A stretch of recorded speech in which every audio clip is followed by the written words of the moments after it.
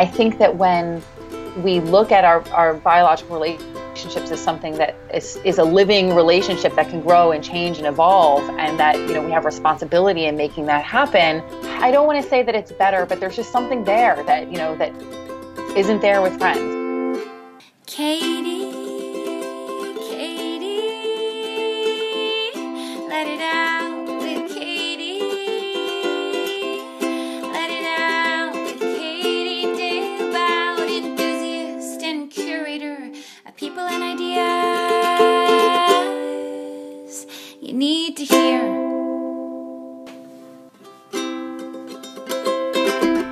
Welcome back to the podcast. You are listening to Let It Out with me, Katie Dalebout, and thank you so much, as always, for listening and spending so much time with me in your ears. It's amazing. Doing this podcast is my favorite thing to do, and I'm so grateful for the guests and the people who listen and meeting all of you.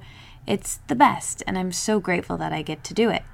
Anyway, if you're new, welcome. This is what I do. This podcast usually comes out on Wednesdays. Think really raw and real, unfiltered, long-form conversations. Sometimes they're 2 hours, sometimes they're 3 hours, sometimes they're less, but they're always a good time, at least for me. All right, today on the podcast, I have a repeat guest, but this guest is someone who came on when I first started doing the podcast back in 2013.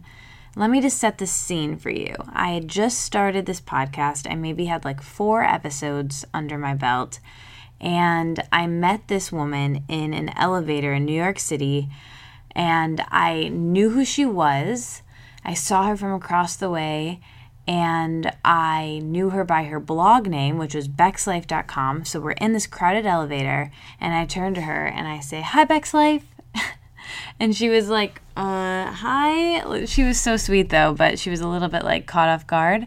And since then we've become great friends. She did my podcast as soon as I got home. We talked over Skype, and we kept in touch in the internet sort of a way ever since. And it was so great to have this conversation with her. It's really long, it's really raw, it's really real. She gets into things about her story and her past that she told me after. I think she says this at the end of the interview, that she's never said before. And she was like, I can't believe you pulled these things out of me. But she has a great story about how she was a teen mom and now she has 5 children. And she is just so wise about parenthood and motherhood and body image and health and wellness and entrepreneurship and just so many things. And her family story is crazy. It's so fascinating and interesting, and you'll hear all of it, and I don't even want to spoil it, but she's just an inspiring person and one of my favorite people in general. She's giving some really grounded advice on parenting and motherhood. We talk about spirituality and religion quite a bit. It's just an interesting episode, and I hope you really, really enjoy it. All right, I want to get right into that with Bex, but first I have to thank our sponsor, Aaptiv. Aaptiv is such a cool app, you guys. I love it. It's like the Netflix for fitness classes, and I love me some fitness classes, but you can also, use it at the gym for elliptical and treadmill running and running outside. It gives you these workouts with really great music. It's not, like stock music. It's actually like really good music. And you can curate that. There's 100+ classes that are added each month. And there's a variety of classes. You can do yoga. You can do a short one, a long one, an easy one, a medium one, a hard one. They're great. So if you want to try Aaptiv, you can try it for free for 30 days, which is amazing. You might as well, right? You just have to use the code LETITOUT. So you just go to Aaptiv.com and enter the code LETITOUT at checkout. That's Aaptiv.com. Again, it will be in the show notes, but here's the thing. This is how it's spelled, just in case you're wondering, because I keep spelling it wrong. It can be very confusing, but it's AAPTIV.com, or, just go to the show notes, but make sure you use Let It Out at checkout. Okay, here's the thing. After this interview with Bex, there's a mini interview because another sponsor of the show, something I just discovered and I'm so into, it's this all-natural medicine. And the really, really cool thing about it is you're going to hear all about exactly what it is. It's called Genexa Health. And I'm really excited about this. They are actually giving my listeners a 15% off code. So if you want to try this amazing medicine for if you have a cold or the flu, and there's a stress relief formula, you're going to hear all about it because one of the founders of the company is on the podcast. Right after Bex, you're going to hear this little mini interview with him, and he's amazing. His name is David. We really hit it off. We're going to be friends now. He's amazing. So, okay, 15% off if you do want to try that.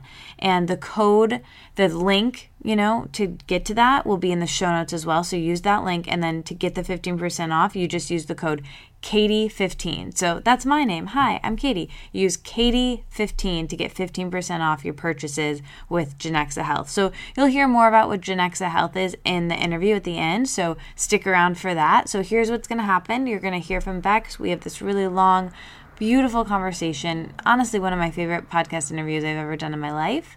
And then after that, stick around for David's little interview. We're going to chat. It's super quick, and you'll get to learn about Genexa Health, see if it's something you might want to try. If not, that's fine, but just check it out. And then right after that, I'm going to come back to tell you who's coming up on the podcast next week, and just get ready because it's something I'm really, really, really, really excited about, and I want to tell you. And I'm going to tell you what the emoji for the episode is, so you'll definitely want to stick around for that. So enjoy my conversation with Bex, and I'll talk to you with David, and then again after that. Well, welcome back to the podcast, Bex. I can't believe that you're here, and it was over about 4 years ago now that we met in an elevator, and I said, "Hi, Bex Life," and totally freaked you out. It didn't freak me out. I was excited to meet the girl in the gold shiny pants. The gold shiny pants. Oh my gosh. Yeah, it doesn't seem like 4 years ago, and so much has happened since then, and I got to see you in person again at my book launch, which was so sweet that you were there, and it was so great to give you a hug. And now you have a book coming out, and so much has happened since then, so it's just so good to have you back here. Thanks for doing the podcast again. Oh, absolutely. And can we just pause for a second and say how awesome it is that we were both at the Hay House Writers Workshop when we met. Yes. And now you have a published book with Hay House, and mine is coming out next month. That is very, very cool. It's very cool and very exciting. Us. Yeah. So much good came from that writer's workshop. I met you. I met so many other friends and guests on the podcast. Obviously I got my book deal, but so many good things happened from that, even beyond that it had anything to do with the book. So it's so cool. So tell me everything. Catch me up. I want to know about the writing process. I want to know about this book. I really kind of want to maybe start there, but also, catch me up to what is present for you today. Well, gosh, since I was on the podcast last, I had another baby, so now I'm up to 5.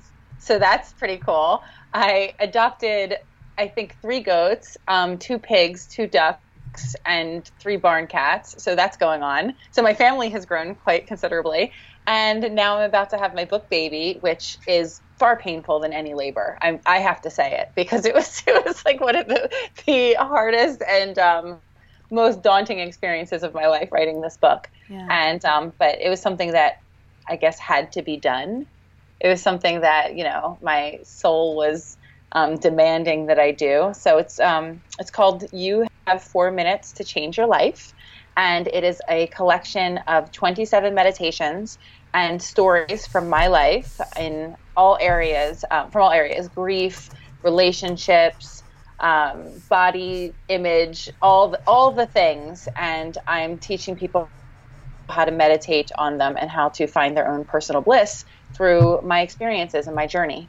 So I hope everyone loves it as much as I do. Yeah, I love that. So it's been a labor of love, and you've been working on this book for... I know forever. And I think 4 years ago when we were first talking, were you working on a different book or a different topic? I was, yeah. The book that I went into Hay House with was, or the Hay House workshop was called The Accidental White Girl. Yeah. And it was a memoir about me growing up and not knowing my biological father and not knowing that my biological father was black. And I was raised in a white household and told that I was white my whole life. And I didn't have confirmation of the real story until I was 32 years old. Wow. So that's what that book was about. And when I went, so the Hay House Writers Workshop happened right after the father who raised me passed away. It was about a month after he died of cancer. And his passing was what gave me permission to finally tell the story, because it was out of respect for him that I didn't talk about it publicly, because he considered me to be his child. That's what he always told me, and he raised me as such and loved me very much. And I didn't want to disrespect him, or just dishonor him in any way. So I was writing that book, and in that process, my mother found out about it, and she was very unhappy. And the Writers' Workshop was in May or June, I forget. And my mother found out in July, and July 29th was the last time that I spoke to her. She just disconnected with me entirely. And shortly after that, out of nowhere, she was on vacation in North Carolina. It was in November. She suffered a massive stroke. And I flew down there with my sister. That was the first time I had seen her since we stopped talking.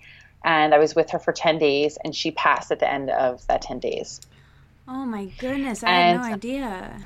So she passed, and the thing about the book was, and it was so important to me to write that book, and it was important enough for me to suffer that divide in our relationship, because it was a story that I felt like I really had to share. It was very much my story, even though she felt that it was just hers, and I needed to get that out. That being said, by her deathbed and being there when she passed and feeling her energy leave her body. And I've talked about this before, and it was almost the identical experience that I had with my dad. It was as if when she left her, earthly shell, all of the, and I don't want to say pettiness, because it was something that, there was deep hurt, and there were deep issues that, we shared and we butted heads on. But it seemed like all this earthly stuff, this stuff that's connected to who we are when we're here, or this life, or our circumstances, in an instant it disappeared, and it was lifted from me. And I felt like I didn't have to tell that story anymore. Not in that way. I didn't have to write the book. While I was there, she was there visiting a girlfriend who she was very deeply and spiritually connected to, and she was part of a writer circle there. And it's these older women they're writers and they're poets, and they're kind of witchy, and they're Reiki masters, and they do all like the full moon rituals. They're like so up my mom's alley. It's my mom's tribe. And one of the women, her best friend, pulled me aside and said, your mother, because I had sent my mom a portion of the book. I wanted her to see it. And I wrote her a letter that she never responded to. But she said, your mother brought that letter and the book to our writer's circle. Oh, wow. And we told her that it was your story to share, and that she needed to let it go, and she needed to forgive you. And she was ready to do that. Oh. And so that was a conversation that we never got to have because of her massive stroke. She was completely paralyzed and unable to speak. She can only communicate by blinking her eyes. So she did get short messages out to us, but we didn't talk about the book or any of that stuff. There wasn't time, and it wasn't practical. So I wasn't writing that book anymore. That was it. And it was when she was in the hospital, I was talking to my agent. Like, I had all these appointments because, she had a stroke. No one expected this. So I had all these appointments that I was trying to fulfill professionally. And I was still talking about the book. I was talking about it to Huffington Post. I was talking about it with my agent. And I came home and I'm like, yeah, I don't want to do it anymore. And a couple months later, I was talking to someone, and we were sharing, what healed us. And I was talking about my meditations and the work that I wanted to do, and that I still wanted to tell some of my stories, but only in relationship to how it would serve other people. And they're like, just like write a book about meditations and share some stories. It was so simple. And that's how it happened. So I flipped the script and it turned out better. Wow, that's really cool. So do you feel now that some of those stories, or your story about identity and race and how you were raised and everything you went through with that, do you think that's a story you might tell in a more traditional way in the future? Or do you think you've kind of processed it in a way on your own and it maybe doesn't need to be shared? How are you feeling about it now? I think the issues, like right now, if you were asking me in this moment, the issues about the race stuff and me identifying as a certain race or not feeling belonging, that's my story right now that I talk about when it comes up and it's relevant and I think it's going to serve. I talk about it. But the bigger story, I think that what connects me to other people is that sense of not belonging, or that sense of not being good enough, or the sense of being so different that you're an outcast or you're unacceptable. And that's how I connect with people. So I tell that part of the story because I grew up in a town that was segregated, and I heard the N-word all the time, used by my schoolmates as young as kindergarten. And this was in New Jersey. I wasn't like in the deep South. Like this is New Jersey, working class town. And it was confusing for me because I knew that I was different and I knew that I looked different and people pointed it out. But I got a different message at home. And then I got a different message at church. And, I can go to church and feel like everybody's one and we're all loved. And, it doesn't matter if we're different because we're all the same on the inside and we're all God's children. Like you have this direct connection to God. You're special. You're infinite. Like those were the messages I was getting from church and from my parents. But then I would go out into society and it would be very different. And I think that happens with people when, they're overweight or underweight, when they speak a different language or they have an accent, when they look different for any reason. That is universal, that sense of, wanting to belong and then, not always feeling like you do. So maybe I'll tell it in that context. I don't know. I can't predict the future. I'd love another book deal though. So yeah. if you want to help me with that, that'd be awesome. Yeah. Well, if agents who are listening, Bex is available to write a second book. What about your birth father? Did you found out who he was? Did you actively seek him out? Is he part of your life now? So another very, I guess, serendipitous thing that happened is I did the DNA test with Ancestry.com, and I got the results while I was at the hospital with my mother. So that confirmation came in just a few days before she passed. Wow. And I read them alone in the middle of the night, and it said, you're 40% African, and then some other, like Nigerian, and there were some other African countries thrown in there, and then English, Irish, my mother. So what happened almost immediately after getting those results is that I started to get contacted by other family members. So not only did I find my father's family, living in Detroit, all black, from his side. I also found my mother, who was adopted. I found her entire birth family on both sides, her mother's side and her father's side. Yeah, it was really amazing. So I have not yet pursued finding my biological father. I know his name. I have a phone number. I don't know if he's living or not. I know I have brothers and sisters, at least one brother and one sister. And I haven't pursued that because I think that, to be very vulnerable and honest, I don't think I can take another rejection, because he doesn't know about me. Right. And but it has been interesting meeting other parts of my birth family because I've never had family. I've never known anyone that looked like me. And I have half sisters. I have my mom, but they look so different from me. So it's, and even my kids, they look more like their dad. They look like me.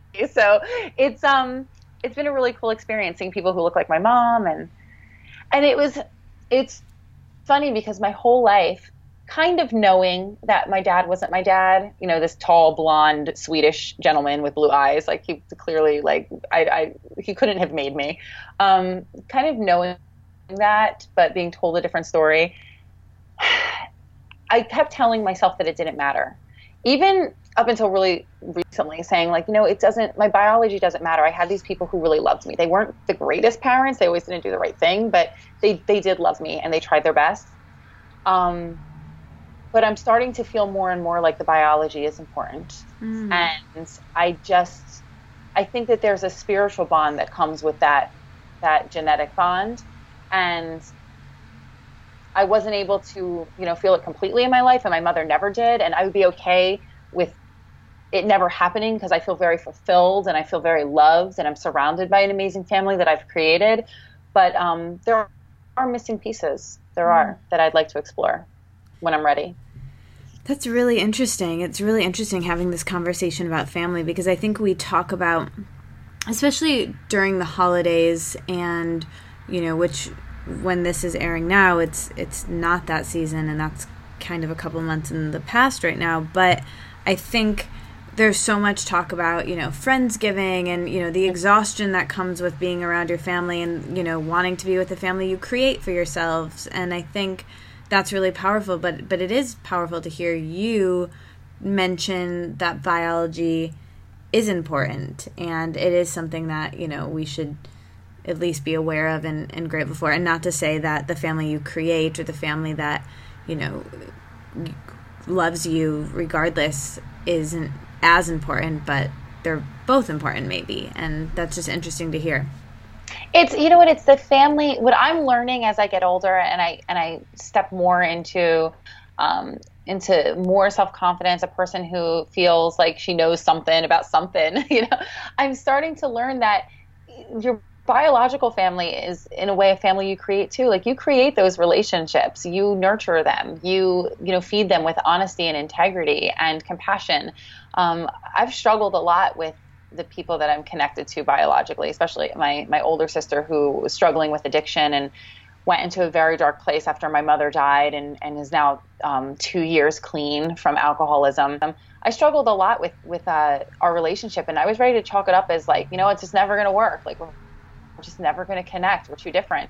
And that biology held us together, thank God, because now we have a very real relationship that we have to nurture and work on. And I think that when we look at our biological relationships as something that is a living relationship that can grow and change and evolve, and that, we have responsibility in making that happen, it's even, I don't want to say that it's better, but there's just something there that, that isn't there with friends. And there's been time in my life when I couldn't be with my mom and we couldn't meet on that level. Like we just couldn't get along, and we would stop speaking for long periods of time. But when it worked, it was like magic because there's all the elements. So I'm big on family, and I want to keep them close. I'm never going to write anyone off again. I almost lost my mother without seeing her ever, so yeah. Yeah, that's such a good story. So the conversation growing up then, I'm just so curious, did your mom just tell you that your stepdad was your dad and clearly you didn't look like him? Did you start asking questions? You said you found out that your biological father was Black when you were 30. Yeah. How did you find that out? Well, my mother, the story isn't, and why she didn't want me to write the book, was that I was a product of an affair. She was married to the man who raised me, and she got pregnant with me, and they decided that, she told him right off the bat, she said, this baby is going to be half Black. What do you want to do? He said, we're going to give the baby up for adoption. She agreed. So they hid the pregnancy from family, from neighbors, from even my older sister who was 10 years older than me. And so they hid the pregnancy, and they planned to give me up for adoption. And they had, they were planning to deliver at a Catholic hospital that was far away from where we lived. So I don't know if it was divine intervention or what happened. All the paperwork was signed, My mother ended up having an emergency C-section with me and was in terrible distress. So she almost died. I almost died. It was a very dramatic delivery. And but when I was born, it was very apparent that I was a mixed race baby. The nurses whisked me away. My mother didn't see me, and they took me to the nursery. And the adoption was going as planned.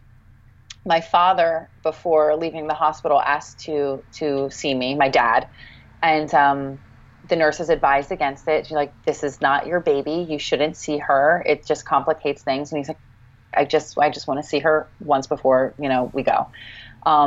So they agreed to let him hold me. And he said the only time he's ever talked about any of this with me, because he insisted that I was his child from day one, he said that, and this is quoting him, Jesus spoke to me in that moment and told me that you were mine and you were mine to keep and take care of. And that's the end of the story. That's it. Like, that's all he gave me. He's like, and that's it. And he named me Rebecca. It was a biblical name. My middle name is Lynn, after his middle name, because my mother didn't have a part in it. And he decided that we're taking me home. And of course it was to my mom's delight, because she didn't want to give her baby away. And that was it. They went home and told everyone that I was theirs. And growing up, I got taller and taller and, had tan skin and curly hair, and I grew taller than everyone in my family, including my father. And I had my little white sister that was his, and it was really awkward. And it put us in a lot of awkward circumstances. And I think that my parents maybe should have discussed it with me. But they just said, no, you probably just look like, your grandmother and or from the side of the family that we don't know, because my mother was adopted. They would say things like that. So, but it was rough.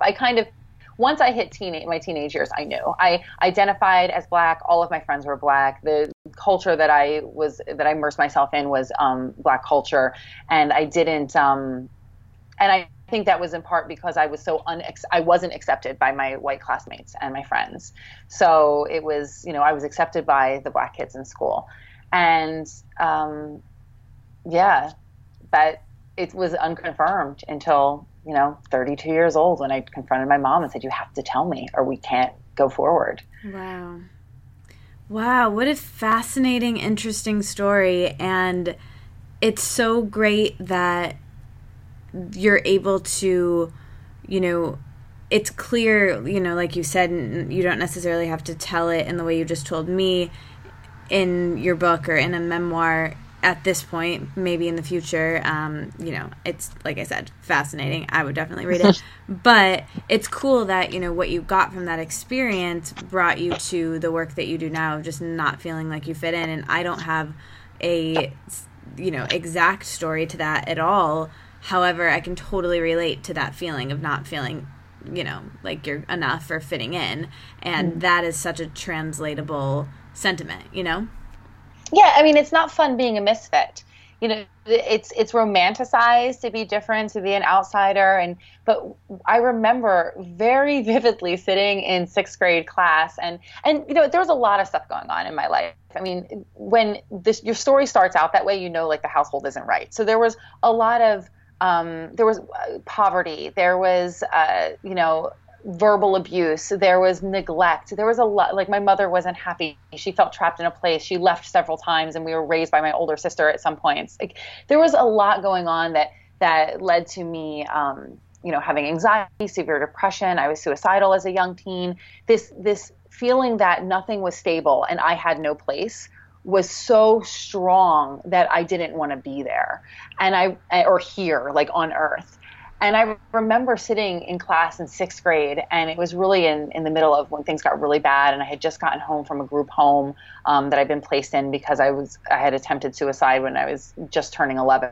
And I'm sitting in class in front of a girl named Shannon, or in back of a girl named Shannon, and I was looking at her long blonde hair, and she always just looked so pretty, sixth grade pretty, long blonde hair, and her clothes were always adorable, and she had these beautiful freckles and this round face. And I was sitting there thinking, what's it like to be Shannon? She must have no problems. She's so pretty and everyone loves her. And she must go home. And her dad was a police officer and her mother was a stay-at-home mom. And I would fantasize about her life all the time, sitting in back of her. And it makes me sad to think that I just felt like because of who I was or where I came from or what I looked like, I would never be acceptable. And, you know, intellectually, I know different now, but there's pangs of that. And that's what I draw on when I'm trying to create a meditation for someone for anxiety or for grief or for loss or for bullying. I've done them, or for body acceptance. Like, all of these things stem back to me, or go back to me feeling, you know, that there wasn't a place for me and I needed to create that place for myself. Wow. And that was my saving grace. Like, prayer and meditation allowed me to be in a space where it was me and God and no one else, and that was all that mattered. Mm-hmm. And the greatest gift that my mother ever gave to me was telling me that I had a direct connection with God, and that no man, no minister, no guru could ever come between that. And when I talked, he listened, and he could listen to my heart even when I was silent. So that made me feel, in my weakest moments, powerful, or at least that I had enough that I could sustain. And that's where I go when I meditate. Even in my little 4-minute ones, that, like, my funny little ones that I put on YouTube, like, I'm going there. These are the things that healed me. So, as simple as they seem. So growing up and everything you went through, you know, from the age that you were 11 on to your teenage years, what were your tools then, and how did you find meditation and prayer? Was that something that your mom was always into? You said that, you know, at the end of her life, she was, you know, in this writers group and into, you know, the sorts of things that we're into now. But did you grow up that way, or how did you find that? So prayer had been a part of my life as an everyday thing from the time that I can remember. My mother was a spiritual seeker. She was someone who was always exploring and trying new things in art and spirituality and religion. And she and my dad both, I guess it was right before I was born, became born again. And I don't know how much she really wanted to do that, and it was her idea. What does that mean? They were born again Christians, and we belonged to an evangelical church, so they were rebaptized into the Christian faith. Okay. And I think it was more of my dad's idea than my mom's. I think that he was more enthusiastic about it. But she went all in, and I was raised in the church, and there was a lot of good stuff that came out of that, and a lot of confusing things that even today I'm really not down with, but that's, you know, it's fine. But I got a lot out of it, and one of those things was that lesson that, you know, I had this direct connection to God. Our first church didn't even have a minister. It was basically just a big Bible study where we just went and talked about the Bible and debated, or the adults did, and the kids got to watch. Kids were always very much a part of the service, and it was very cool. And as far as the praying goes, it wasn't something that we did at night. We didn't kneel down at night and, you know, say a prayer. We didn't memorize prayers. We didn't ask for things. It was really about this conversation that you always have with an ever-present God that's always there to support you. So when I was 15, I was working in a used bookstore with my mother, helping her clean it out and move it to a new location. And I found a copy of Be Here Now on the bookshelf. And I had no idea, by Ram Dass. I had no idea. Oh my gosh. I just went to the Ram Dass retreat in Hawaii. Did you? How was it? It was amazing. He was like so sweet and nice. Oh my gosh, I'm so jealous. So it's so funny. So I found this book, and it was beautiful. It was purple, and it had all these crazy drawings in it. And because I was, I guess, born a spiritual seeker, and I had grown up in that environment. And even though my parents were evangelical Christians, we were very much exposed to everything. We had the Bhagavad Gita in the house, and, different Buddhist texts. And our house was always, it was kind of like a grand central station for every type and color of person. So I saw a lot, and I experienced a lot. And in this true Christian tradition, what I felt a true Christian was, and what my parents explained to me, is that we're all God's children, and we have no place to judge, and it's our, we're just here to love each other and to learn from each other. So I found this book by Ram Dass, and I didn't have money to buy it, so this would be like me not practicing my Christian values, and I shoplifted it. I stole the book, and I just had to have it, and I think he would forgive me, but I just had to have the book. And I took it home, and I devoured it. I was so fascinated. I would copy the pictures and draw them in my sketchbook and copy the verses, and it introduced me for the first time to a different way of praying, a different way of looking at God, a different approach to prayer, which I started calling meditation. I never studied with a guru. I didn't know that you were supposed to sit down on a pillow for 20 minutes or an hour. I didn't know that people, traveled to India to learn how to do it, or Bali. I just thought that there was a way that I could talk to God with, but also turning it in on myself and talk to myself as a part of God and reflect on who I was. Because before then, prayer was always me talking to this outside entity, asking him to take my pain away, or asking for guidance, or just talking, giving him my gripes at the end of the day. But now it was about me for the first time. And that was exciting to me as a teenager. Like, okay, like something could be about me, and like there's this idea of self-exploration and personal growth. And I have, without fail, because it's just part of the conversation I have in my head, prayed or meditated every single day of my life since I've been 15. So it's almost 24 years now. Oh my gosh, saying that's like, wow. But it's just something that I do. Whenever there's a conflict or something that I need to, a time that I need to find peace, or a time that I need to prepare myself, I sit down and I have an active conversation, and I look for guidance and I ask for guidance.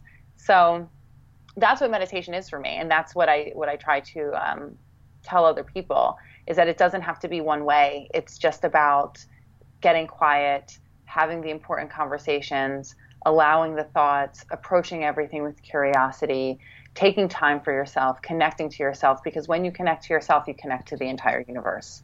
Mm. Wow, that's so great. So is that what really got you through, those younger years of, after you were 11 and not feeling like you fit in with your family or your community? Was it turning to meditation? It was the meditation is a vehicle, it's a tool for me to find connection. So yes, it was meditation for me that healed me or helped me. I don't even want to say healed, because it's something that's ongoing. It's a maintenance plan that I'm on.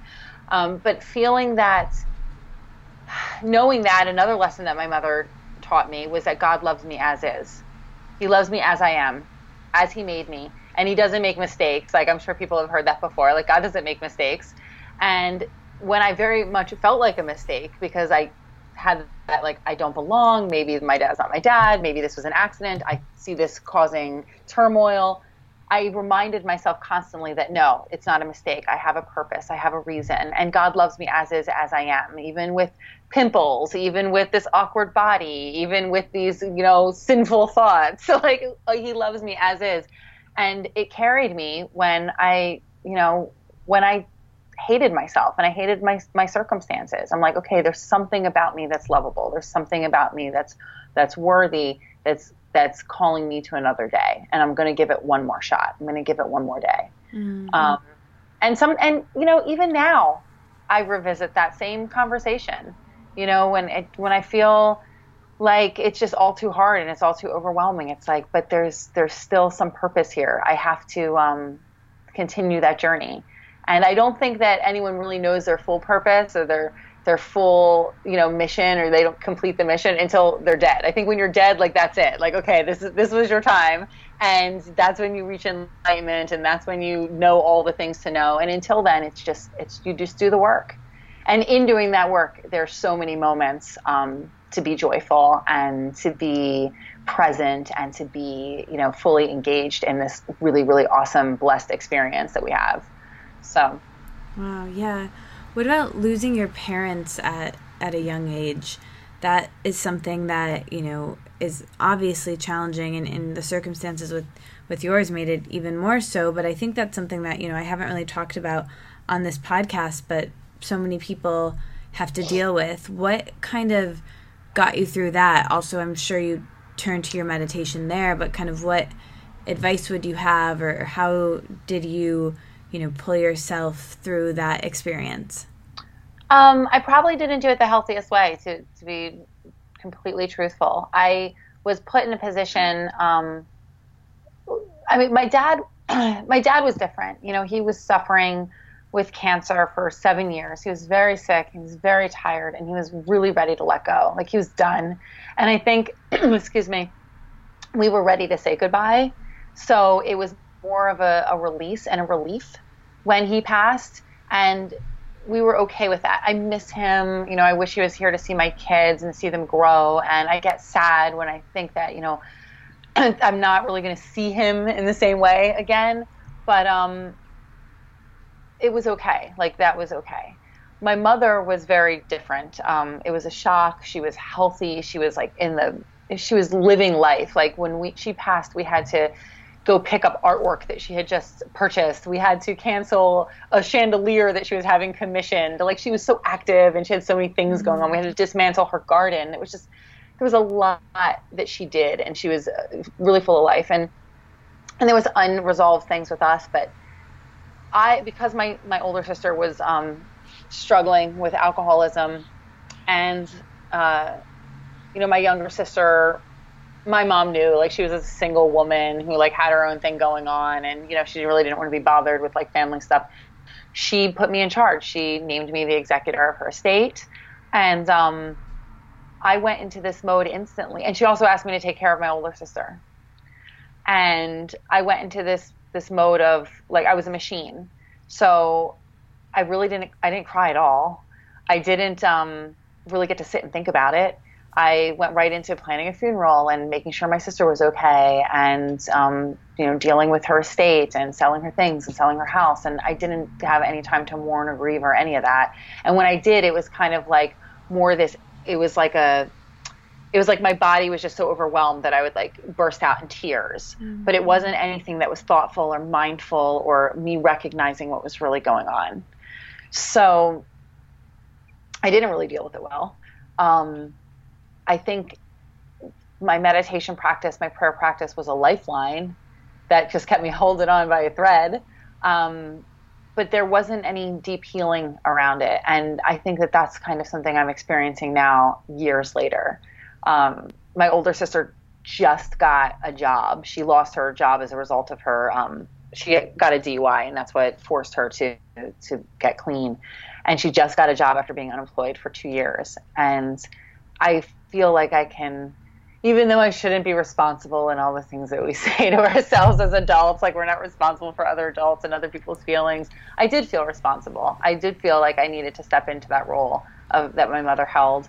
And I'm finally able to let go and kind of be like, okay, I can grieve now. I can think about this. I can visit this and sit with it. So yeah. I'm going through it now. So I don't have an answer for you. Other than I'm dealing with it now. Well, I think it's great that you shared all of that and that you're real, because, like, that's what I want this podcast to be, is, like, just these real moments to help people feel less alone, and help me feel less alone. And I think that vulnerability and authenticity is really needed and really great to hear, and to just even hear that you had all of that, or have all of that on your plate when your mom passed suddenly, as a mother of 5 and an entrepreneur and a wife and a friend and someone writing a book during all of that, like, so many things on your plate. I just can't even imagine. So I think just hearing that, and that you're a normal human being, that it was a lot and that you would burst into tears, I think, I don't know, I find it comforting and cozy, and makes me feel less alone to hear all of that.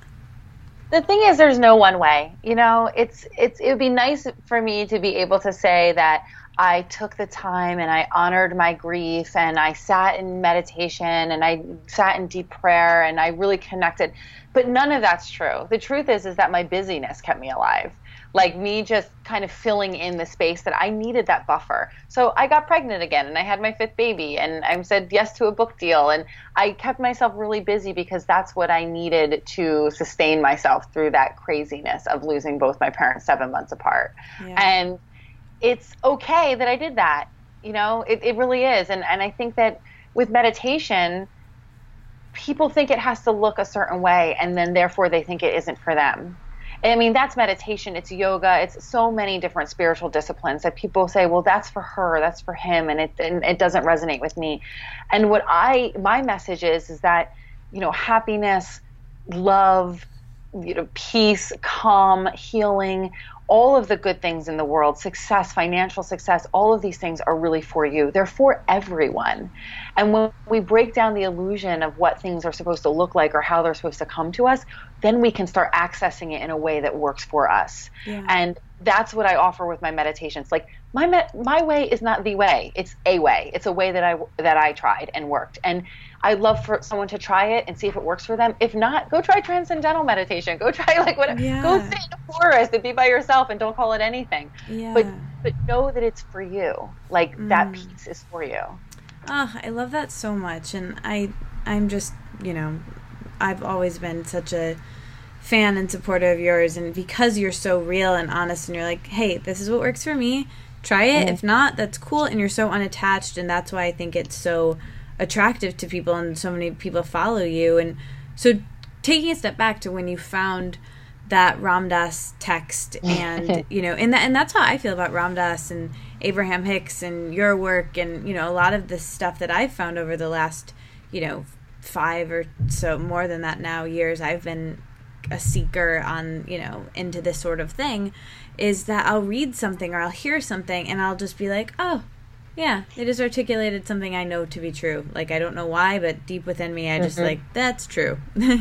And so when you found that and had those moments, when did you decide that you wanted to share meditation or share these tools? And when did you start your blog? And I'm sure we kind of covered some of this in our first episode, but tell me again or remind me again. I've been blogging since 1998 when I was, or 1997 when I was pregnant with my oldest baby. I'm sitting in her college dorm right now doing this interview. It's amazing. I was pregnant with her and I just needed a community. I wanted to find other teen moms. And I joined this website called Girl Pages, GURL, from Sassy Magazine. And cool. And I started sharing my story. So I've always been connected to the internet and the blessing that the internet is. I thank God for the internet every day because I have truly found my people there. So I started that blog. Me too. Yeah, right. I mean, if people diss it, but I'm it's such a gift to our generation. Yes. So I've always been making websites, doing stuff, and I was getting married and I started my wedding blog and I started sharing my fitness journey and different things I was doing and stories about my family. And because I have no filter, I started talking more about myself and my past and my anxiety. And I got this following. I didn't expect it. I didn't seek it. It was never meant to be a job.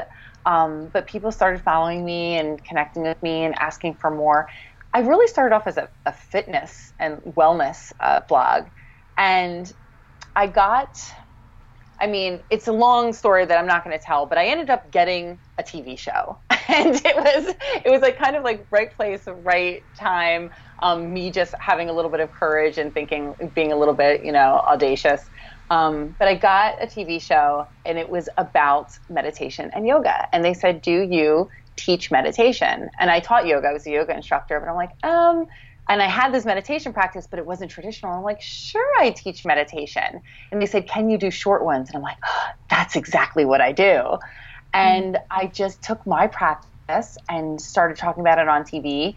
And because I wanted to continue this online, I started making my my meditation videos. And what was originally 4-minute Tabata, which is a style of workout. It's a high intensity, short burst workout.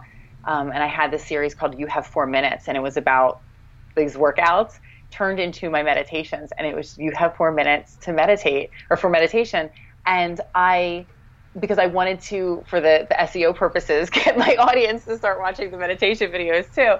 And it blew up in a way that I was not expecting. And it was like this gift from the universe, because I could finally be like, now I can talk about what I really do.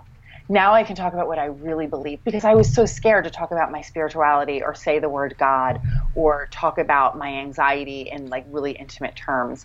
And this allowed me to do that.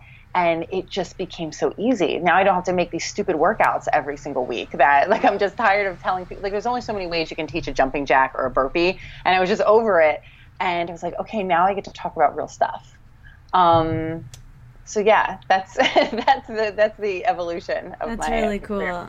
That's really cool. So with going back to motherhood, I want to talk about that a little bit, because you have so much experience with that. And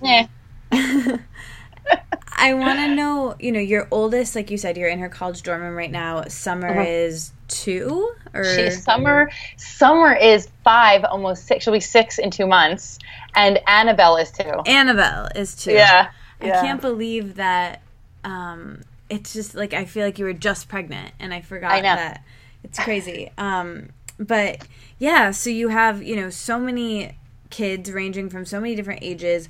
What was it like, being pregnant, when with your oldest, to being pregnant most recently with Annabelle? And what have you learned in between? And, making your family, which I am just so inspired by. Your family is amazing, and I kind of want you to adopt me with the goats. Come over.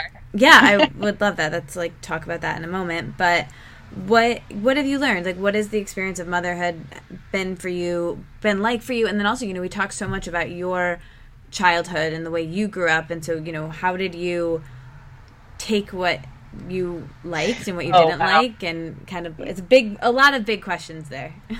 Okay. Well, you know what? I can boil this down. Well, first of all, I was a teen mom, but I was that teen mom who I mean, and I feel this is very universal among teen mothers, and I connect with them so much. How old were you? I was 18 when I got pregnant with Winona, and I was out on my own. And now as a doula, I offer free services to teen mothers, because I just love working with them so much. But so I'm a doula too. There's so many things going on. So so many things, all good things. But I just didn't want to be, because I was so sick of being an outsider, I just wanted to be accepted, and I wanted to just be the best mom that I could be. So I read every book, I watched every television show, I took in all the information that I possibly could, and I was determined to be the not teen mom, not that stereotype that people held about, young mothers. And I think in my just being naive and just being a little bit bold, and it was a little bit of courage and a little bit of just not knowing what I was doing, but thinking that I did. It was a good experience. Like, I really liked being a mom. Were you scared when you were 18 and initially found out you were pregnant? No, I should have been, but I wasn't. I wasn't scared. I was excited. My family was very supportive. My parents were like, it was my ex-husband. My older 3 are from a prior marriage, and they said, is he going to be around? Like, is he going to support you? And I said, yeah, like he's totally in. And they were like, okay, great, you have our blessings. And I was very much supported by them. And I wasn't scared. I fully embraced it. I loved being a young mom. I loved feeling like I was growing up and learning with my little ones, and I loved having that energy and that enthusiasm for life and learning. And I loved loving someone and feeling loved by someone. And I think that this is something very common with mothers, very much so with teen moms, young moms, because they're looking for that love. And it was I felt important. I felt like I had a responsibility and I was doing a good job, which made me feel validated as a good person and as an adult. So I did a good job. I really did. I had Winona. I had Calvin shortly after, 2 years later. Jack was born 3.5 years after that. So my first three, they were all little together, and I felt like they were my little tribe. And I loved being a young mom. It was so much fun, so much fun. And like I said, I didn't know better. I won't say that I didn't know better. I didn't know different. Yeah. And I say this all the time. Like, thank God the internet, like, and Facebook really wasn't a thing when I was a very young mom, because I didn't fall into that comparison trap. Like, I was able to go on message boards and find my people. I was able to kind of create my bubble. There was definitely no one like criticizing moms. There were no mommy wars. It wasn't like that weird thing that is happening now. So I got to make all my mistakes in private. I got to kind of grow and learn without thinking that I was doing something wrong. It was a beautiful thing. And by the time I was remarried and I had Summer and then Annabelle, it was like I felt like an expert. I was like, it's like no big deal. It's harder now. I'll say the parenting is much harder now. It's like the more you know, the harder it gets. Like the more you know, like how many bad things can happen in the world and in a day and just around the house. It's like you understand the gravity of life and how precious it is and fragile it is. It's like I'm a much more nervous parent now than I was when I was younger. Really? So I didn't know. Yeah, I just didn't know. Everything was going to be okay. Everybody was, invincible. And I just never thought anything bad could happen to me or my kids. And it was really easy to have a lot of confidence. Yeah. So I think last time you gave one of the best pieces of advice on my podcast that's always stuck with me about, and it's something that, I tweeted after the episode where you talked about, raising your kids, and you don't raise them to, I don't even remember exactly how you said it, but you're like, you don't raise kids to eat a certain way. You raise them to, know things about nutrition or something. Or the way you said it was basically just to have them be chill. And you talked about body image and modeling good behavior around, your body and the messaging that you have. Did you, I'd love for you to elaborate on that, as well as, with meditation and with the way that you are this spiritual person and, how you're connected. How did that become something that you instilled in all of your children, and how is it a part of the conversation now? So a quote that I cut out, I think I printed it out and cut it out and put it on my refrigerator when Winona was a baby, was, my father did not teach me how to live. He lived and let me watch him do it. And that informed my parenting from the very beginning. Now, it's not to say that I don't lecture my kids sometimes or a lot, and I don't, have rules and structure and things that and expectations, but it comes very much from a place of, it's, I have a job to do. I'm your guardian, really. I don't have ownership over you. And it was something that my mother told me, like, you belong to God. You don't belong to me. Like, God kind of lent you to me, and I have to give you back. And I'm very mindful of that. Like, I have to give these people back to the world. And when they go out in the world, are they going to not just be good and know how to act and know how to eat and know how to, write a business email, but do they know how to figure stuff out? Do they know how to take care of themselves? Are they discerning people? Do they understand right from wrong from their core values, not mine? Like, I don't want them to be parrots or puppets. I want them to really own who they are. So it's moments like, it's funny, I wrote about it on Facebook the other day, but my daughter, the oldest one, she messed up something. In my eyes, she messed up something. And I got really annoyed, and I texted her and was like, you did this wrong. Come home. I'm going to fix it. And she texted me back and was like, no, I got it. I'll figure it out. Like, I know what I'm going to do. And then told me her plan of action.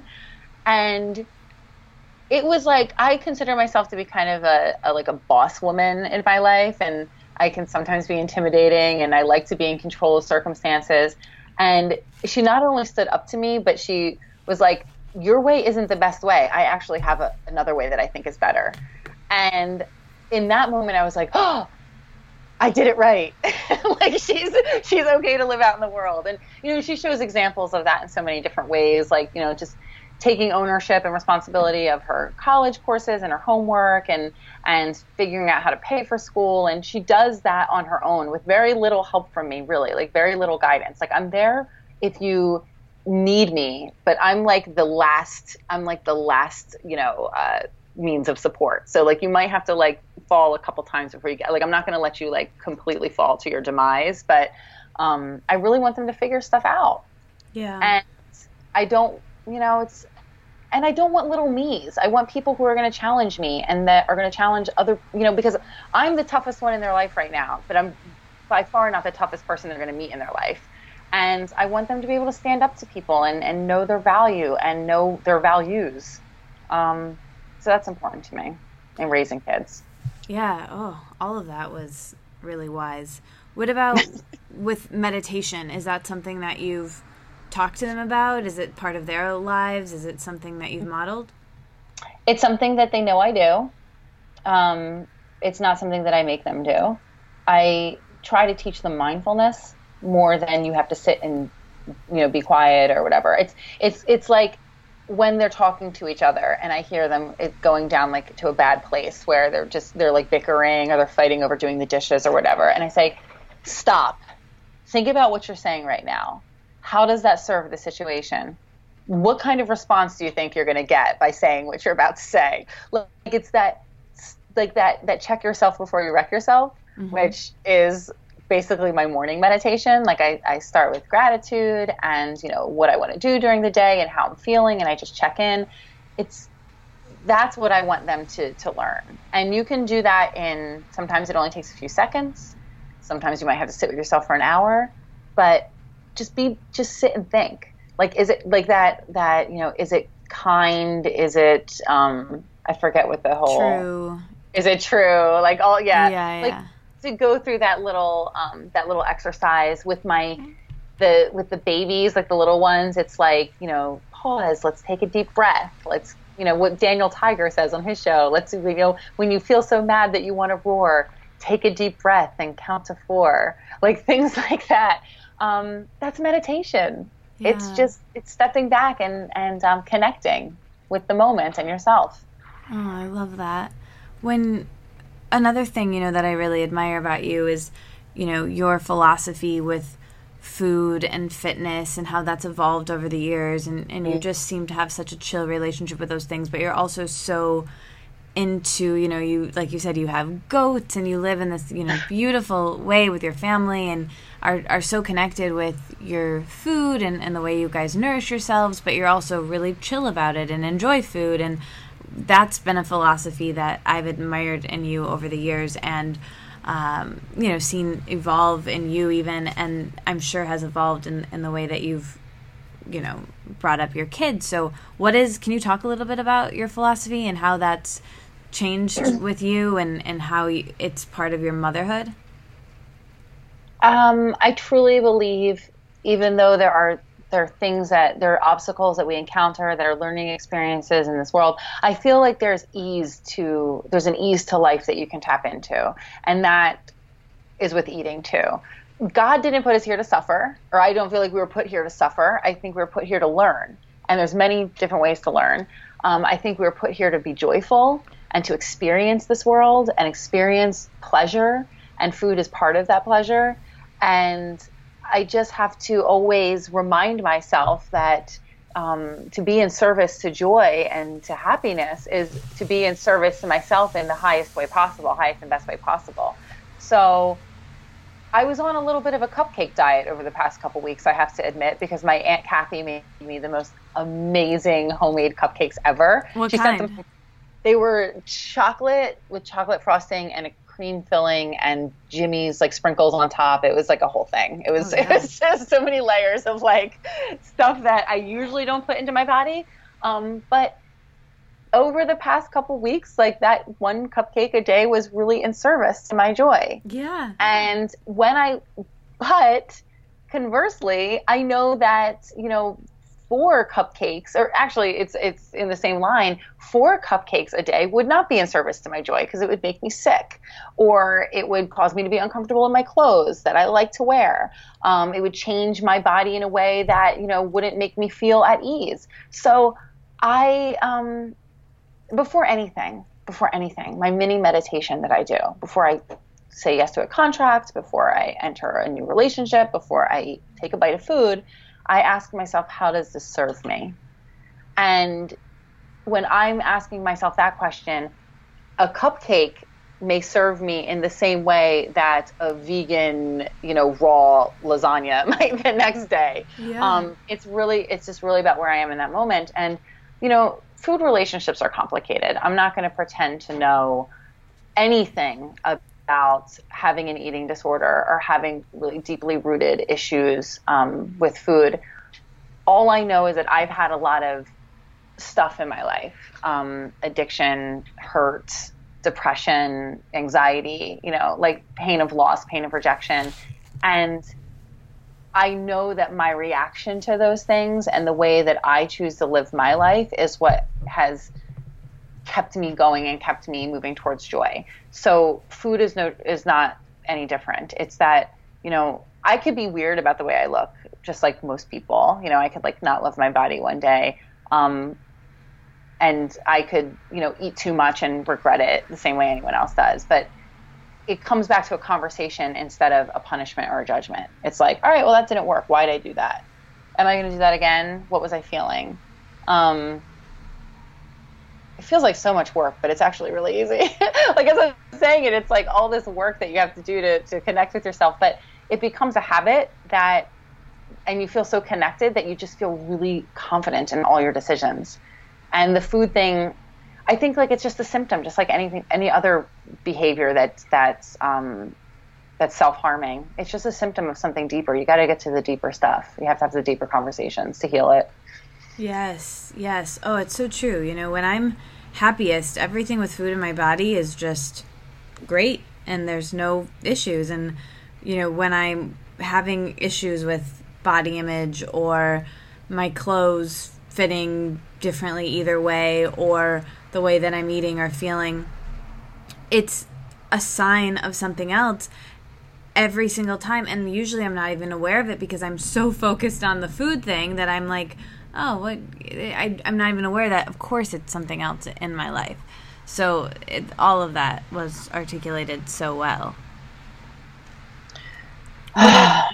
We did it. What about with motherhood, though? What about with parenting? Is that something that you've just modeled for your kids? Is that something that you've had to kind of show them?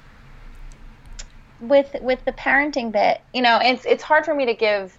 I can talk about my experience. It's hard to ever give parenting advice because I feel like I'm an expert in 5 people. Right. I know my kids. I don't know anyone else's. It goes back to that truth for me. It's that, they're all worthy people who were born with all the wisdom of the universe. It's my job to teach them how to, tie their shoes, look both ways before they cross the street, don't touch the stove. Those things, the worldly things, it's my job to provide that structure and that teaching for. But as far as how to love, how to be, how to understand, how to show compassion, they were born with it. Sometimes they lose it, we all lose it, and they have to be reminded, and they can be reminded by my behavior and my example.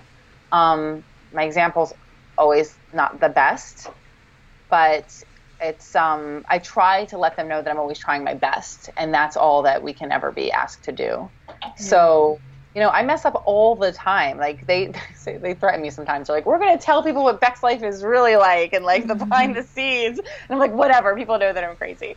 But it's just about just being honest and open and giving them the respect that they are thinking people. They have baby brains in terms of like speech and, what they can actually do and navigate the world, but they don't have baby brains as far as love goes or as far as what it means to be human. So when I speak to them, I have an expectation or I give them the respect that they understand because as a spiritual being, they could be older than me. They could be wiser than me. So I always try to, approach them with that. And again, they don't really belong to me. They're God's children, and I have to give them back, and I have to treat them with care, and I have to give them respect as kind of like sisters and brothers in this experience. and not just my children. Cool. So what a healthy way to look at that. Yeah, I mean, it's tough. I mean, it's not like they never get yelled at and we don't, the breakdowns don't happen, but it's what I remind myself of. It's my reset button. Yeah. That's where I go. So having 5 kids and everything that you do online, what was your writing process like for writing this book, and what was that experience like for you, and how do you feel now that it's out? I cried a lot. I fit it in when I could. The thing, it's funny because I've always had children. I'll say I was a mom before I was a woman, 100%. So I really don't know another way. So people ask me what are your time-saving tips and how do you manage time? It's I don't know. I just do whatever I have to do in the time that has to be done. It's just, I've always had little people kind of crawling on me, and I've always lived that life. So it was a struggle. I would wake up early, I'd write. I'd stay up late, I'd write. I wait till the last minute, I write a lot. Now that it's done, it feels at one point I wanted to give my advance back and say, forget it. Actually, many points. But it's done now and it feels good and I'm glad I did it. Yeah. So I kind of did mine the same way and also had many times feeling that same way. So I think that just maybe is par for the course. Yeah. I think all writers go through it. And I didn't even consider myself a writer. I was, I'm a meditation guide and, and a mom, and I had this opportunity and I was definitely going to take it, but it's not my first love. Writing is not my first go-to and it is expressing myself. So it was a stretch for me, but it feels like an accomplishment. I'm glad I did it. I'm going to do it again. It's like pregnancy. It was painful, it's done, but you forget, and now I want to do it again. Now I have the bug. So that's a perfect analogy for it, I think. What are you most excited for people to get from this book, and, how is it laid out, or what do you want people to know about the book who are listening? My book, the reason I love it so much is because it's something because for me, I'm someone who loves to have tools. I like easy tools at my fingertips.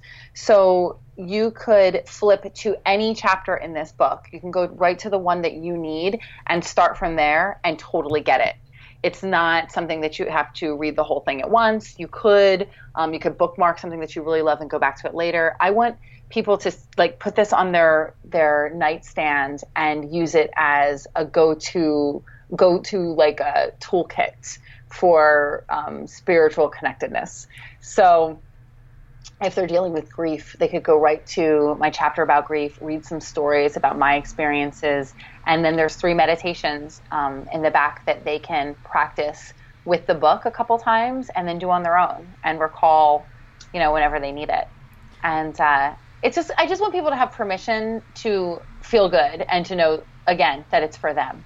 That there's someone out there that's just as crazy, that's just as scattered, that's just as overwhelmed, that had, a dark past too, and has done dark things and experienced bad stuff. And it's, I'm still very worthy and I deserve everything that I have right now. And I have a lot, and that could, that's for them too.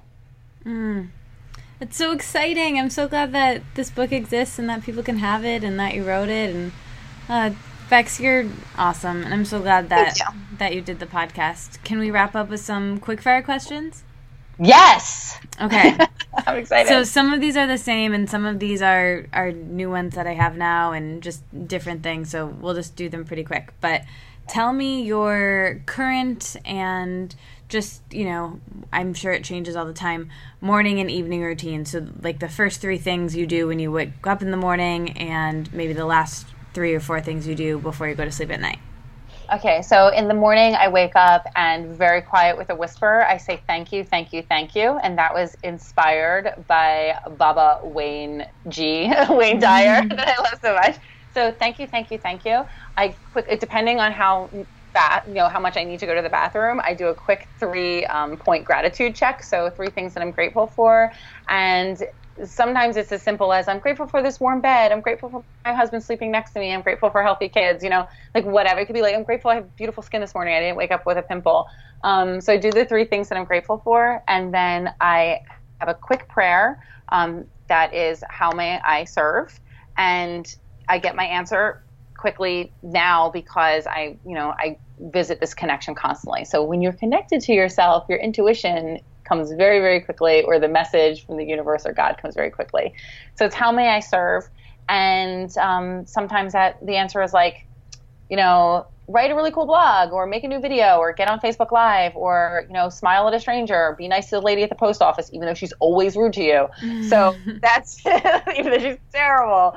So that's, she's the worst. She really is, but she's been coming around lately. I've been hearing rumors that she's been nice, so I might head back there. So that's my quick routine. And then it's jump into my day. That's, I do all my work and all the kids stuff and everything else. What about in the evening? What are the last few things you do to wind down and relax and before you go to sleep?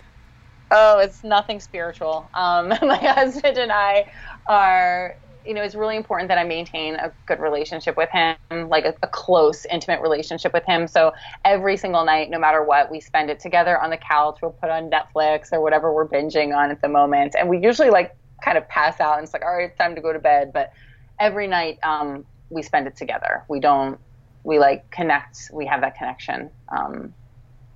We really like each other. I like hanging out. I love that. What's something you've been really liking watching lately, or any TV show you want to recommend?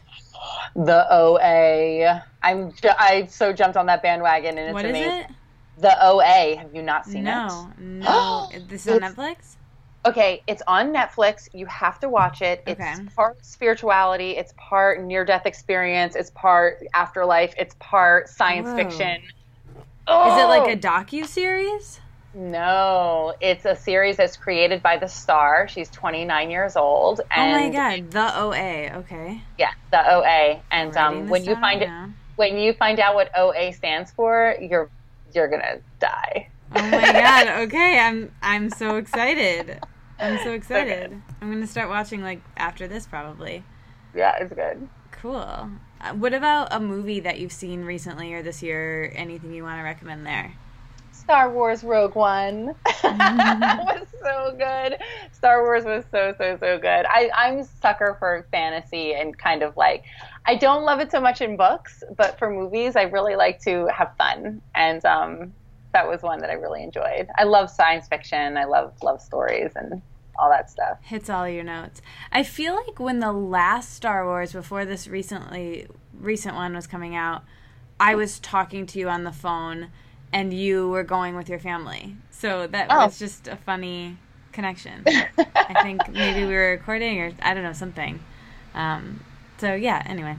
All right, so for these next ones, just say top line first, maybe one sentence about them, first thing that comes to mind. What is the greatest lesson you've learned on entrepreneurship?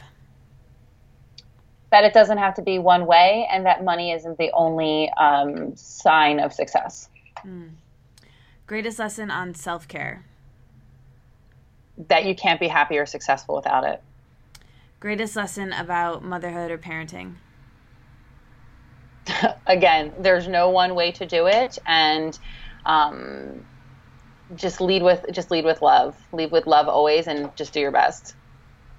Greatest lesson on relationships? These are so hard. I know. It's so hard to boil it down. You have to be willing to sacrifice. You have to be willing to buy into the idea that you're one, and that what happens to you happens to the other person. And if you don't do that, I don't think it's sustainable. What are you most excited about this year? My book actually coming out and being done with that part of the launch, and maybe getting another book deal. Yay! You heard it here first. Put it out in the universe. What's your favorite part of your life right now? Seeing my older kids become who they're going to be as adults. So cool. Well, this was really fun. The name of the podcast has changed from the Wellness Wonderland Radio to Let It Out. So thank you for doing this. Is there anything else that you want to let out? Anything that you wish that I would have asked you about? Anything you never get to talk about that you want to just say right now? anything you want to ask me, anything at all that we missed? I think that I talked about all the things that I've never talked about. And I'm so grateful that you drew that out of me and we took this course as a conversation. I really, really love that. And the only thing that I really need to let out is that I want people to know how deeply they are loved and how deeply they are needed in this world. If we have one purpose, it's to love, to be loved, to learn, and to teach. And all of us are in this classroom together, and all of us can emerge as teachers. We just have to look for the opportunities to do it. Like, you just are so needed in this world. That was such a good note to end on. Thank you so much, Bex. I love you. I'm so glad that I met you 5 years ago now, something like that, and that we're friends, and we always will be, I hope. Yeah, absolutely. Thank you so much. All right, you guys, that was my conversation with Bex Life. She's amazing. I love her so much. I hope you did too. Now you're going to hear my conversation with David, who's one of the founders of Genexa, and take it away. Thank you again so much for being here, David. He is, for everyone listening, I'm talking to David Johnson, the CEO of Genexa, which is an amazing company that I'm so excited to share with you guys. So can you tell me about your mission and how you came to work for this amazing company, David? Yeah, so Genexa was founded and thanks for having me. Yeah. Genexa was founded 3 years ago, and the idea was to make medicine healthier. Genexa is unique because it's really focused on the next generation, which is really where the name came from. And the next generation now is so interested in the organic and the non-GMO industry and the growth there. So going from the food sector to the beverage sector to the supplement sector, there was just such an opportunity in the over-the-counter medicine sector to really have the ability to reach out and make product healthier. So the Genexa was founded to remove all of the byproduct and a lot of the synthetics and binders from product that's already in the market. Oh, wow. So how did you did you start this company, or did you come in, when it was already founded? No, I'm actually one of the founders, and very cool. I come from two naturopathic physicians, and I guess you can call our house the nuts and seeds home from birth. I love it. Lucky you. Yeah. And my partner, he suffered seasonal allergies, and every time he would take product that was already on the shelf, he would visit a doctor, and the doctor would express to him that it happened to be that a lot of the byproduct that was in the product was what was causing the allergic reactions. A lot of us don't realize that medicine is taken for the medicinal purpose, and the medicinal purpose of a medicine is, a much smaller percentage than all of the binders and the parabens and the dyes and the food coloring and the, everything that comes along with it. Oh yeah, wow. So working for this company, obviously you have different products and different product lines. Can you tell us a little bit about what they are and maybe what some of your favorites are? Yeah, so we have 11 products, 3 products for children and 8 products for adults. They range from addressing sleep to stress, to allergy, cold, Calm Keeper. Our 2 products that everyone really enjoys are our sleep and our stress product. They really help, and the stress product is really to help relieve stress and in an environment that seems to be a bit stressful right now more than others. Yeah. And then Calm Keeper is really for children, to help them, calm as well. And we carry one of the only organic arnicas on the market, actually the only organic arnica on the market, which is really just it's kind of a breakthrough in the space. Wow, yeah. So let's talk about your stress relief product in particular. And I guess obviously your cold crush products are for, you have a children's one and you have an adult one, and that obviously has a very specific purpose, much like, a medicine. But with the Sleepology product and the stress relief product, do those operate more like supplements, something that you would take every day? How do they work? They do. So the stress relief one you would take more like a supplement. But you would follow the drug facts on the back and basically take 2 every 8 hours as needed. Sort of like you would take vitamin C or vitamin D. And then the sleep product would be right before sleep. Got it. So what makes these different from supplements? Because you call them medicine, but yeah, what's the difference? Because to me, they're, your products are all non-GMO project verified. They're USDA certified organic. What's kind of that? I want to know kind of, why those things are important to you guys as a company and brand. Obviously, they're important to me and I'm sure my listeners, but, what makes it different than a supplement? So the thing that makes it different than a supplement is the regulations. So the FDA regulates the OTC space. The OTC space is made up of synthetic drugs as well as homeopathic medicines, and that space is not like supplements. So supplements have supplement facts, and the drug space has drug facts that address drugs and are regulated as drugs. So because our medicines are homeopathic medicines, they're regulated as a medicine, and the supplement industry is different than the over the counter drug space. Got it. Okay, thank you so much for explaining that. So, like I mentioned, your products are all USDA organic certified and non-GMO. Also, and really, just to elaborate, if I can, of course. on those certifications, the idea was to really make something that was healthier. So, like I said, we take medicine for medicine. So the whole idea behind the organic and the non-GMO was, if we had to use, like a rice bran extract to help in the formulation of a tablet, that rice bran shouldn't have, GMOs, and it shouldn't have, a whole bunch of sprays on it from that wouldn't qualify under the organic system. So we really went with both those certifications to really help make sure that we were doing this as clean as possible, as safe as possible, and as healthy as possible. And from there, all the products are vegan and gluten-free, and we're also certified B Corp. I don't know if you're aware of what B Corps are. Yeah, what does that mean? So certified B Corps are really about a company that has to qualify and get a certification. It's companies like Patagonia, Honest Company, that really do.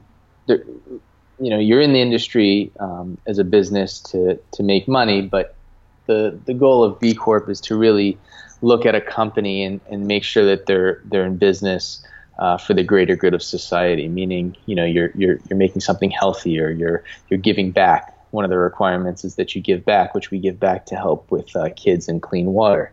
So it's kind of, there's a whole bunch of tests that you got to do in order to get the certification, but it's becoming more and more of a respected certification for companies. Oh, that's great. Congratulations on having that. That makes me love the company even more. Can you talk about what the Spread the Health campaign is? Yeah, so that's what it is. So the Spread the Health campaign is on top of B Corp, and it's really saying that we want to do our part to help make the world, a healthier place. So the Spread the Health initiative was created to provide clean water and health services for kids in need. So we donate to those organizations through Genexa. Oh, I love that. Gosh, I just keep loving your products and your company more and more with every answer that you give. So you, like we were talking before we started recording, live in LA, but can people buy your products everywhere? What's the best way to get them? Tell me everything. Yeah, so you can. We're available online at Amazon as well as our own website, and I'll link that in the show notes too. Yeah, and we'll offer a discount through your show. I'll just have to let you know a discount code. Oh, perfect. Yeah, and I'll put that right after this. Great, and then we we're available in about 4,500 stores in the country. We're located in the GNCs. We're in Fresh Time Markets. I think there's one of those out where you are. Yeah, there's a bunch of them. Yeah, Fresh Time Markets, Lucky's Markets. We're going to be launching into Whole Foods, CVS. So we're really pretty much we're available. We're available throughout the country. Oh, that's great. It's so convenient. Well, thank you so much for doing the podcast, for making these amazing products. I'm so excited about them. I'm so excited to try them. And I'm so excited to, keep in touch with you guys and keep sharing it with my listeners because, again, the company's doing the right things and focused on the right things. And it's great to connect with you. So I want to ask you my final question, and this is kind of a throwback because my podcast used to be called The Wellness Wonderland before I changed the name. So when I offer that term to you, David, to live in a wellness wonderland, growing up as you did with your parents, what does living in a wellness wonderland mean to you? Oh, wow. Living in a wellness wonderland, it just, it's about, just creating a healthier world and a safer place. And, Genexa was really founded to spread the health, and thank you for helping us spread it. Thank you. This has been great. All right. I hope that you guys really enjoyed David as much as I did. He seemed like a delightful human being. And Genexa Health is something that I've gotten to try since that conversation. I love it. It's amazing. And if you want to try it, get the 15% off by using the link in the show notes and then also using the code Katie15 at checkout. That's Katie, Katie, 15, the numbers 1 and 5, and you can get 15% off. Let me know what you think. If you don't, need it, that's fine too. No worries.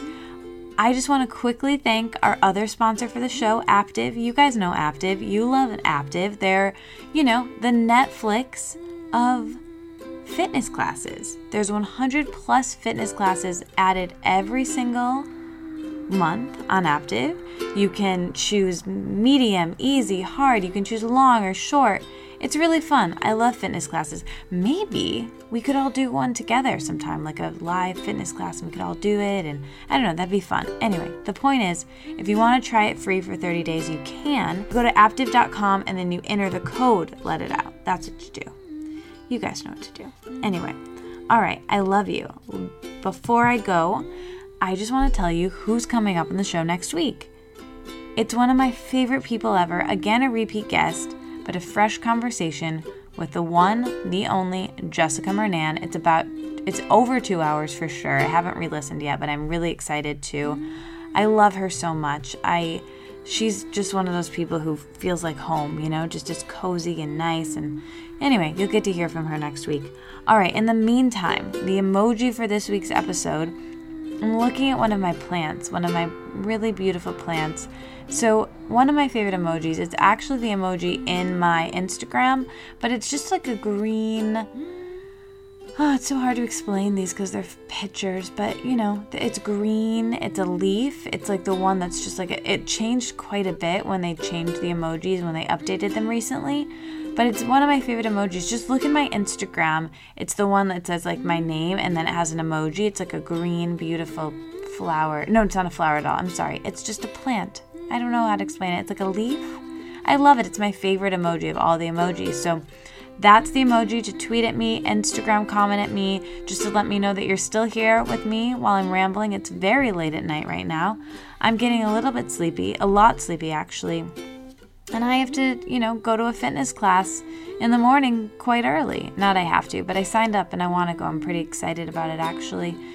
Okay, I love you guys. Make sure you tune in next week. Check out the sponsors if you want to. If you don't, no problem. It's just great that we have the sponsors because I love doing this podcast and they help me to be able to keep doing it. And thank you guys for being cool about there being sponsors. I love you guys. Join the Facebook group so we can talk more, and I'll talk to you guys then. All right, have a really great rest of your day, evening, morning, whenever you're listening to this. Bye.